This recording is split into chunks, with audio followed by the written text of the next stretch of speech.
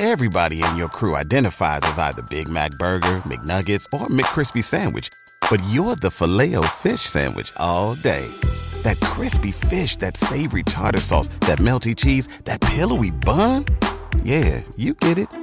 Every time. And if you love the Filet-O-Fish, right now you can catch two of the classics you love for just $6. Limited time only. Price and participation may vary. Cannot be combined with any other offer. Single item at regular price. Ba-da-ba-ba-ba. What's the easiest choice you can make? Window instead of middle seat? Picking a vendor who sends a great gift basket? Outsourcing business tasks you hate? What about selling with Shopify?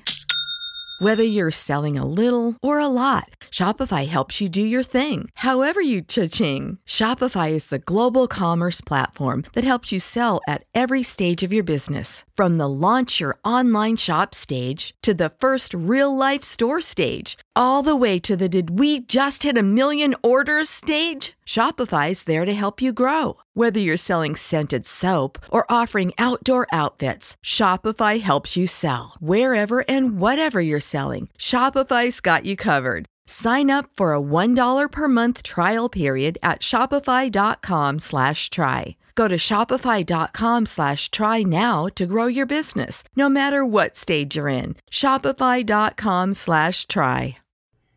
This is the Asian Madness Podcast, a podcast where we discuss all things true crime, morbid, mysterious, and odd from the Asian continent. I am your host, Jessica.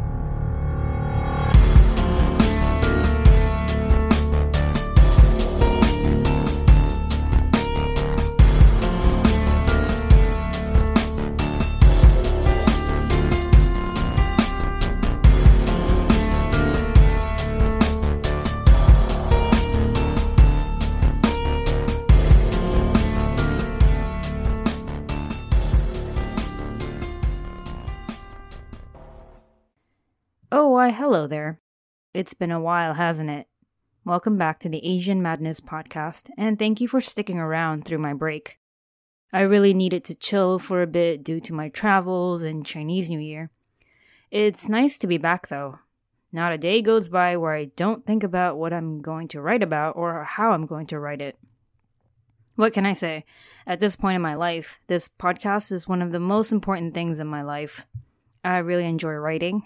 Not so much recording and editing, but I absolutely love sharing stories with everyone all around the world. Anyway, happy Chinese New Year of the mouse!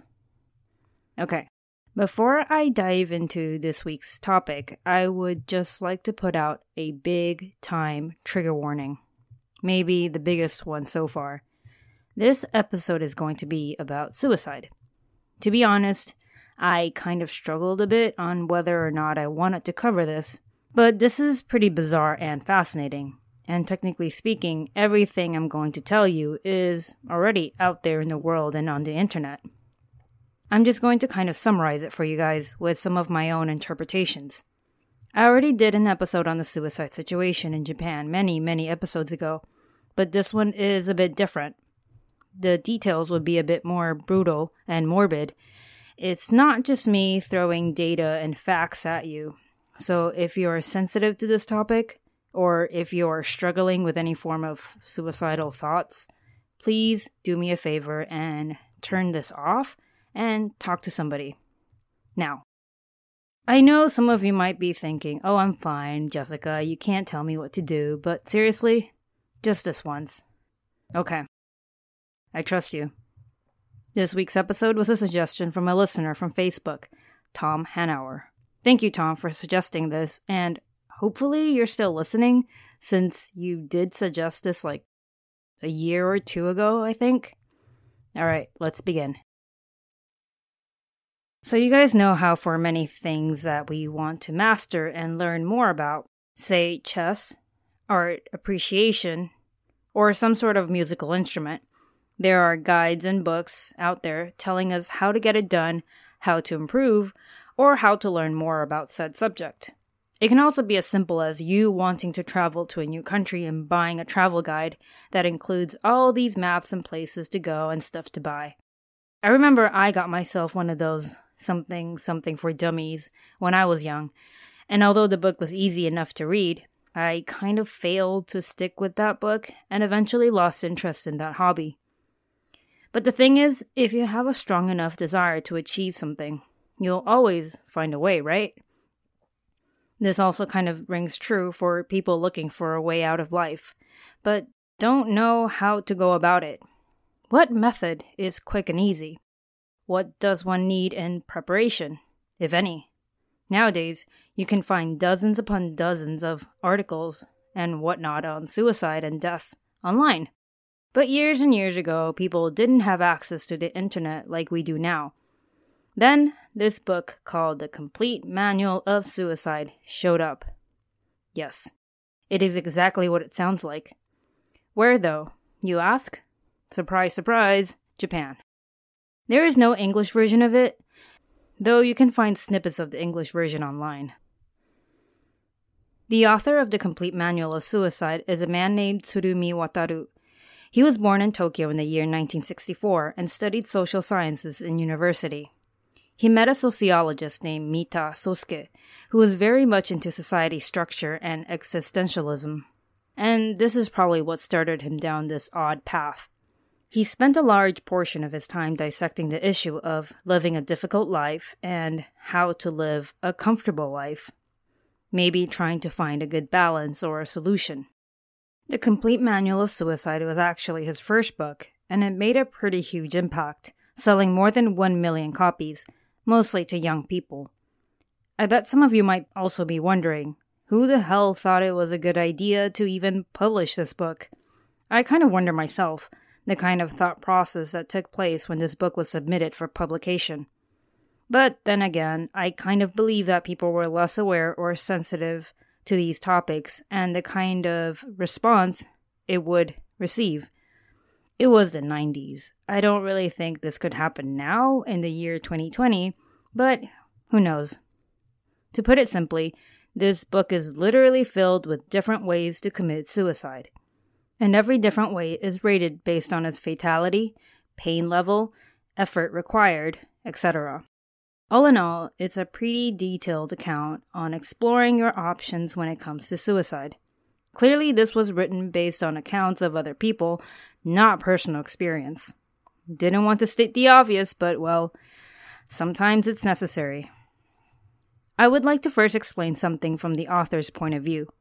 Although he did write this extremely controversial book on this extremely controversial topic, the book itself does not actually encourage people to commit suicide, nor does it go into detail about why people kill themselves. If anything, he wants his readers to live. According to him, it's merely a simple how-to guide, and at the same time helping people see life and death from a different angle, and not condemn those who think about suicide. In the prologue, the author does explain his intention with the book and his own thoughts on suicide. He expresses his concern for people who are looking for a way out of life but have difficulty carrying it out. He also shows sympathy for those struggling in life and questions society and the morality of suicide. Why are people encouraged to stay alive if it's not making them happy? If killing oneself can help ease the pain for some people, who are we, everybody else, to tell them no, and why do we even have a say in this? Why is it wrong to kill yourself? Why must we stay alive? These are definitely challenging and very tough questions, and I honestly don't think there is going to be an answer that will satisfy everyone. He states that life is monotonous. People repeat the same conversations, the same routine, watch the same things on TV, hear the same BS from politicians over and over till we die.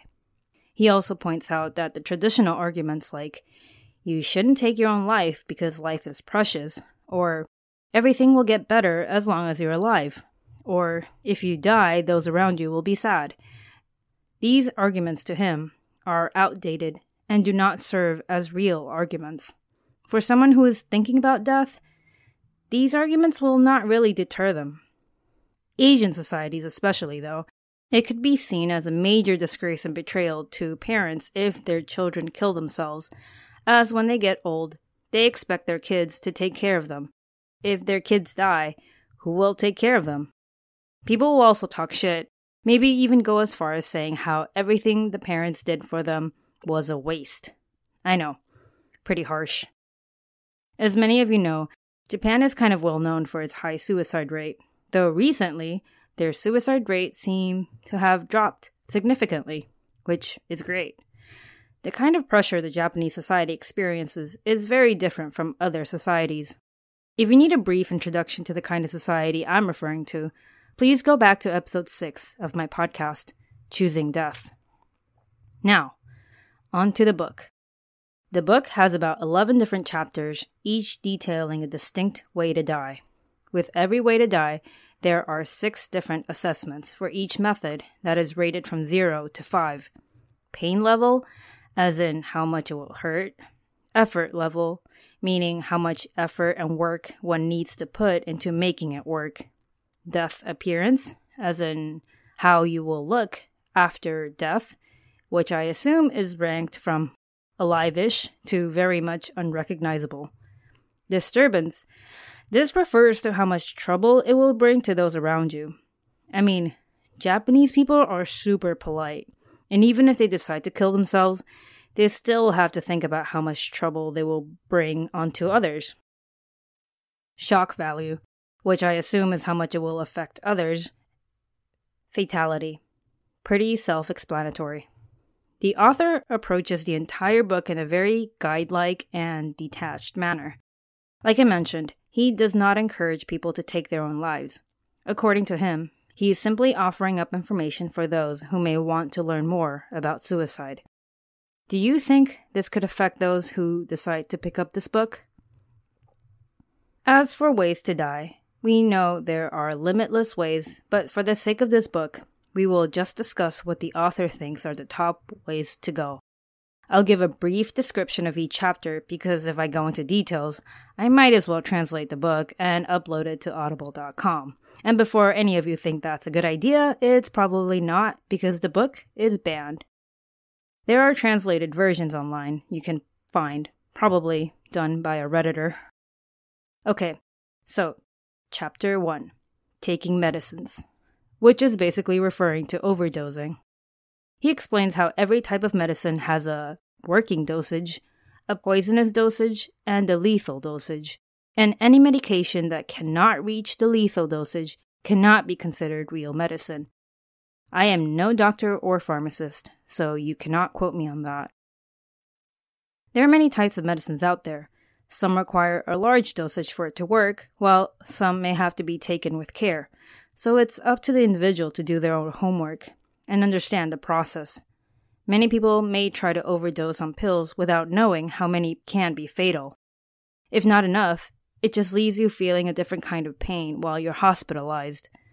The author also discusses all these different types that could be of use.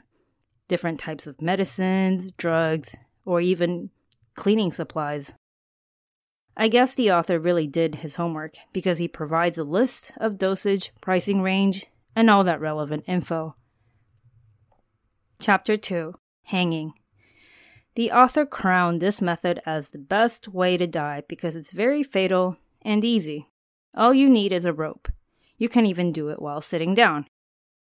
I don't know. I don't know how that works or how it's considered the best method because it sounds extremely uncomfortable and painful. The author explains that it's also about getting the right position. And if you get it in the right spot, you can easily pass out and your work is done. There are various instances of people attempting suicide, but instead of dying, they end up taking months to recover, sometimes having problems with speech, memory, or even motor skills. Basically, if not done properly, it can be a problem to not only yourself, but to everybody else around you. This is only if you're found before you die a slow death, of course. We've also heard stories of people being hanged for committing crimes, and once the trapdoor opens, instead of dying immediately, they struggle on the rope for minutes. And since we're on the topic of hanging, this would be a great time to talk about Aokigahara, the suicide forest located at the foot of Mount Fuji, which is also known as Jukai in Japanese, meaning a sea of trees. In case you missed it, this place is basically a huge forest where many people looking to kill themselves end up. It's secluded, and in a way, it's kind of like a find-yourself destination. If you recall the year 2017, YouTuber Logan Paul went in there with his friends, recorded his adventures, which included finding the body of a man who had committed suicide there. As kids would say, Logan Paul was immediately cancelled because of that, which I get. It's a bit much. But anyway, people go camping there.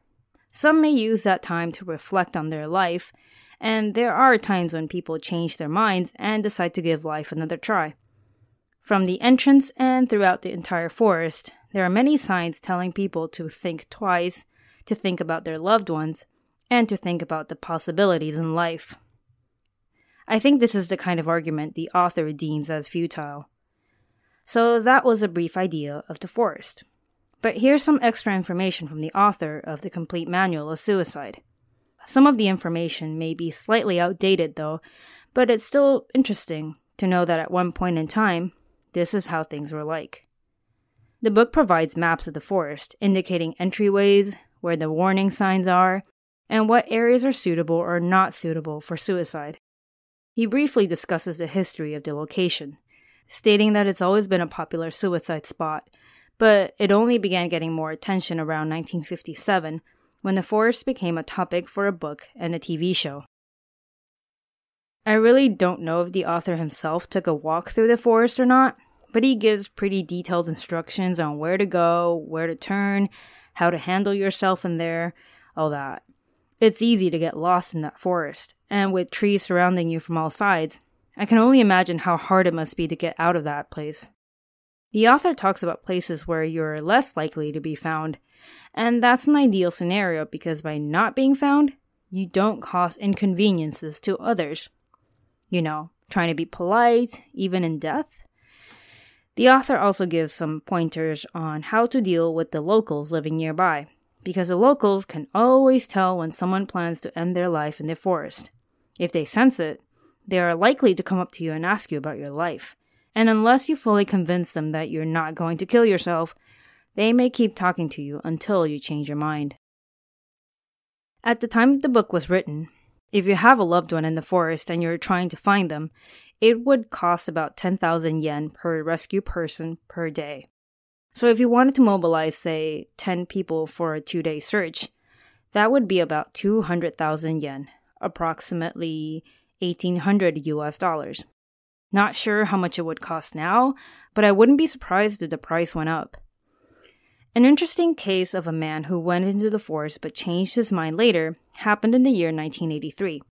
A 31-year-old man left his hometown and wandered around for a month trying to find the perfect place to kill himself. He eventually arrived at Aokigahara and went in. He spent the first week looking for the perfect place to hang himself, but he kept running into mushroom pickers, and basically all his plans kept getting interrupted. It got to a point where he realized he was actually not that determined to kill himself. He spent a total of 16 days wandering around the forest, sometimes leaving just to get food at convenience stores near the forest. On the 16th day, he decided he wanted to go home. He went to a house located near the forest and asked to use their phone. After he was picked up and rescued by the police, he stated that he didn't want to kill himself anymore. I suppose sometimes some people do need more time to think things over, or to just get away. Chapter 3. Leaping. The author labeled this method, leaping from buildings, as the most superior way to die, pretty much on the same level as hanging. Very fatal, very quick, and the process doesn't hurt. The author goes on to explain that the act of leaping from buildings or cliffs is a very sacred act. Back in the olden days where people wanted to die using this method, they would jump from cliffs and waterfalls, but due to urbanization, they have now been replaced by tall buildings. I think it's the location, the idea of nature and leaping off into nature that kind of brings about an air of mysticism and whatnot. I guess it's a bit romanticized. So first off, the author gives off information and facts about the best way to jump off buildings. He also gives some calculations on velocity, height, all that stuff you learned in school but never got to use in real life. I don't think this is absolutely necessary information, so I will not discuss this part with you all. It's basically just ideas of where and how to pull it off. He then tries to answer a very common question people think about when it comes to this situation. What's it like when you're mid-air? And does it hurt when you hit the ground? Sorry to state the obvious again, but these questions are obviously answered by those who lived. A man who leapt from the 4th floor of a building recounted that, quote, I didn't feel fear. It felt natural going over the railing. And as for whether I felt pain or not, when I hit the ground, I do not remember. But I did know that I was on the ground, end quote. Another man who fell from an icy cliff recounted that it almost felt like he had wings. And while he was falling, he thought about his loved ones, their future, and his past. He lost consciousness and did not feel any pain when he hit the ground, despite having multiple injuries. Of course, not everyone shares that experience. A 17-year-old girl leapt from the 4th floor building of her school and broke her neck when she hit the ground. She did not die upon impact, but was instead still conscious and in pain, screaming that it hurt. She made it to the hospital but died shortly after. I suppose there is no guarantee when it comes to these things. Some people feel fear, some feel regret, some are at peace. He goes on to describe different scenarios and how different leaps can affect the condition of the body. He also provides some information on some of the famous buildings that have a history of being a suicide building, and I'm sure you understand what that means. Many of these buildings have since either been suicide-proofed, as in high railings have been installed, or just renovated so this does not happen again. I remember back when I was working at a hotel, guests would sometimes complain about not being able to open the window in the room and how they needed fresh air. I have heard that this is done to avoid guests from jumping out windows, but honestly, it's kind of awkward and morbid to have to explain this to hotel guests.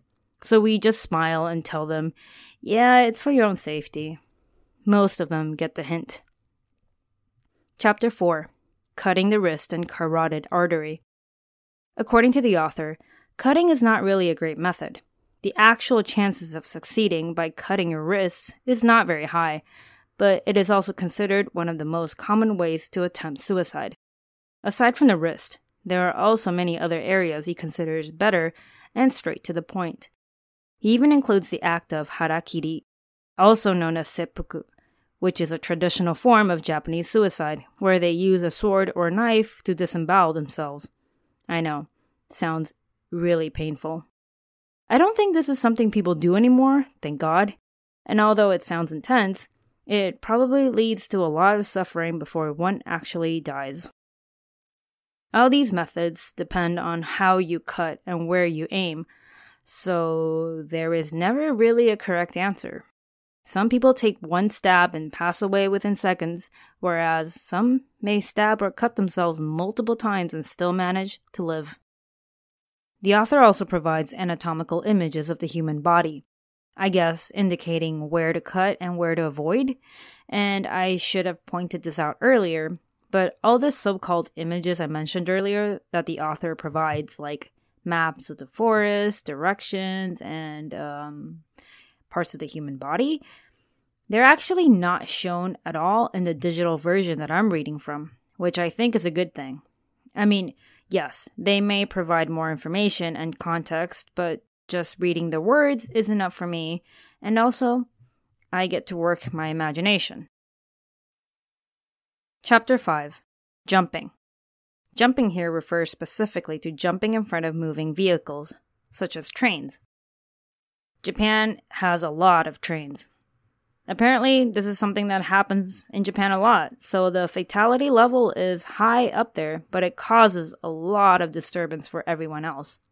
The trains are then delayed, the conductor feels guilt, the cleanup is messy. I'm sure you can imagine. The author provides certain statistics, stating that July and August are the most popular months for this to happen. Those who choose this method are usually men, and this act is more likely to occur when the day is cloudy. And of course, since this is technically a manual, the author again gives some insight on the best times, best locations with directions and maps included, and also the best approach to this. One major downside to this, though, is the financial burden that comes after. The train companies are allowed to ask or sue the victim's family for compensation, since time is money, and not to mention the cleanup process. I had no idea that this was a thing. It sounds really cold and brutal. Although this method is pretty deadly, it is still possible to fail. A 24-year-old woman jumped from a bridge to an oncoming train, but instead of getting run over and all that, she actually managed to get stuck in between two train cars and had only minor injuries. Apparently, the fact that she didn't die had to do with her being on the petite side, which is interesting. Another 16-year-old girl attempted suicide by jumping in front of a train. This girl, though, suffered more drastic injuries, passed out on the spot, and awoke 10 days later in the hospital. She had both her legs amputated, suffered many broken bones, but was still alive. She later received counseling, and after 6 months in the hospital, she was finally discharged. She ended up marrying the pastor who counseled her, and has since been working towards spreading the importance of life. Interesting and very good for her. Well, that's it for the first part of episode 48, basically the first 5 chapters of the book, and I will discuss the remaining 6 chapters in part 2, and I will also give you an update on the author. I decided to make this episode a 2-parter because 1, the topic is somewhat depressing, heavy, and sensitive. I don't want to overburden you guys.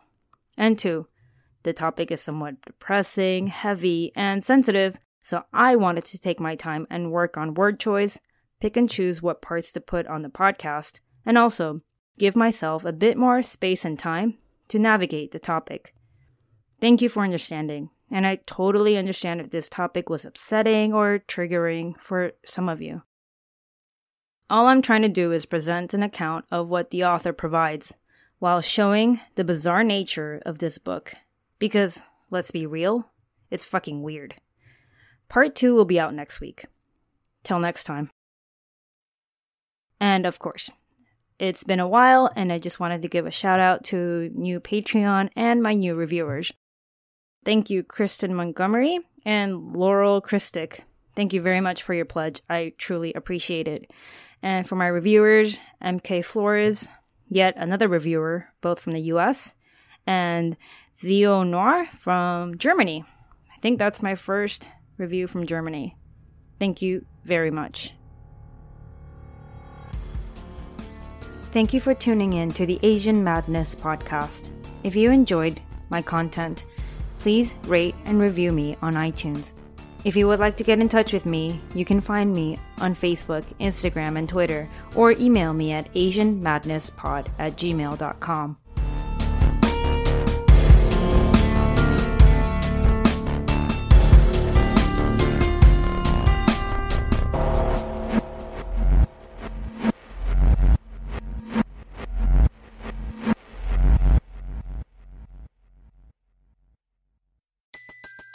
Everybody in your crew identifies as either Big Mac Burger, McNuggets, or McCrispy Sandwich. But you're the Filet-O-Fish Sandwich all day. That crispy fish, that savory tartar sauce, that melty cheese, that pillowy bun. Yeah, you get it. Every time. And if you love the Filet-O-Fish, right now you can catch 2 of the classics you love for just $6. Limited time only. Price and participation may vary. Cannot be combined with any other offer. Single item at regular price. Ba-da-ba-ba-ba.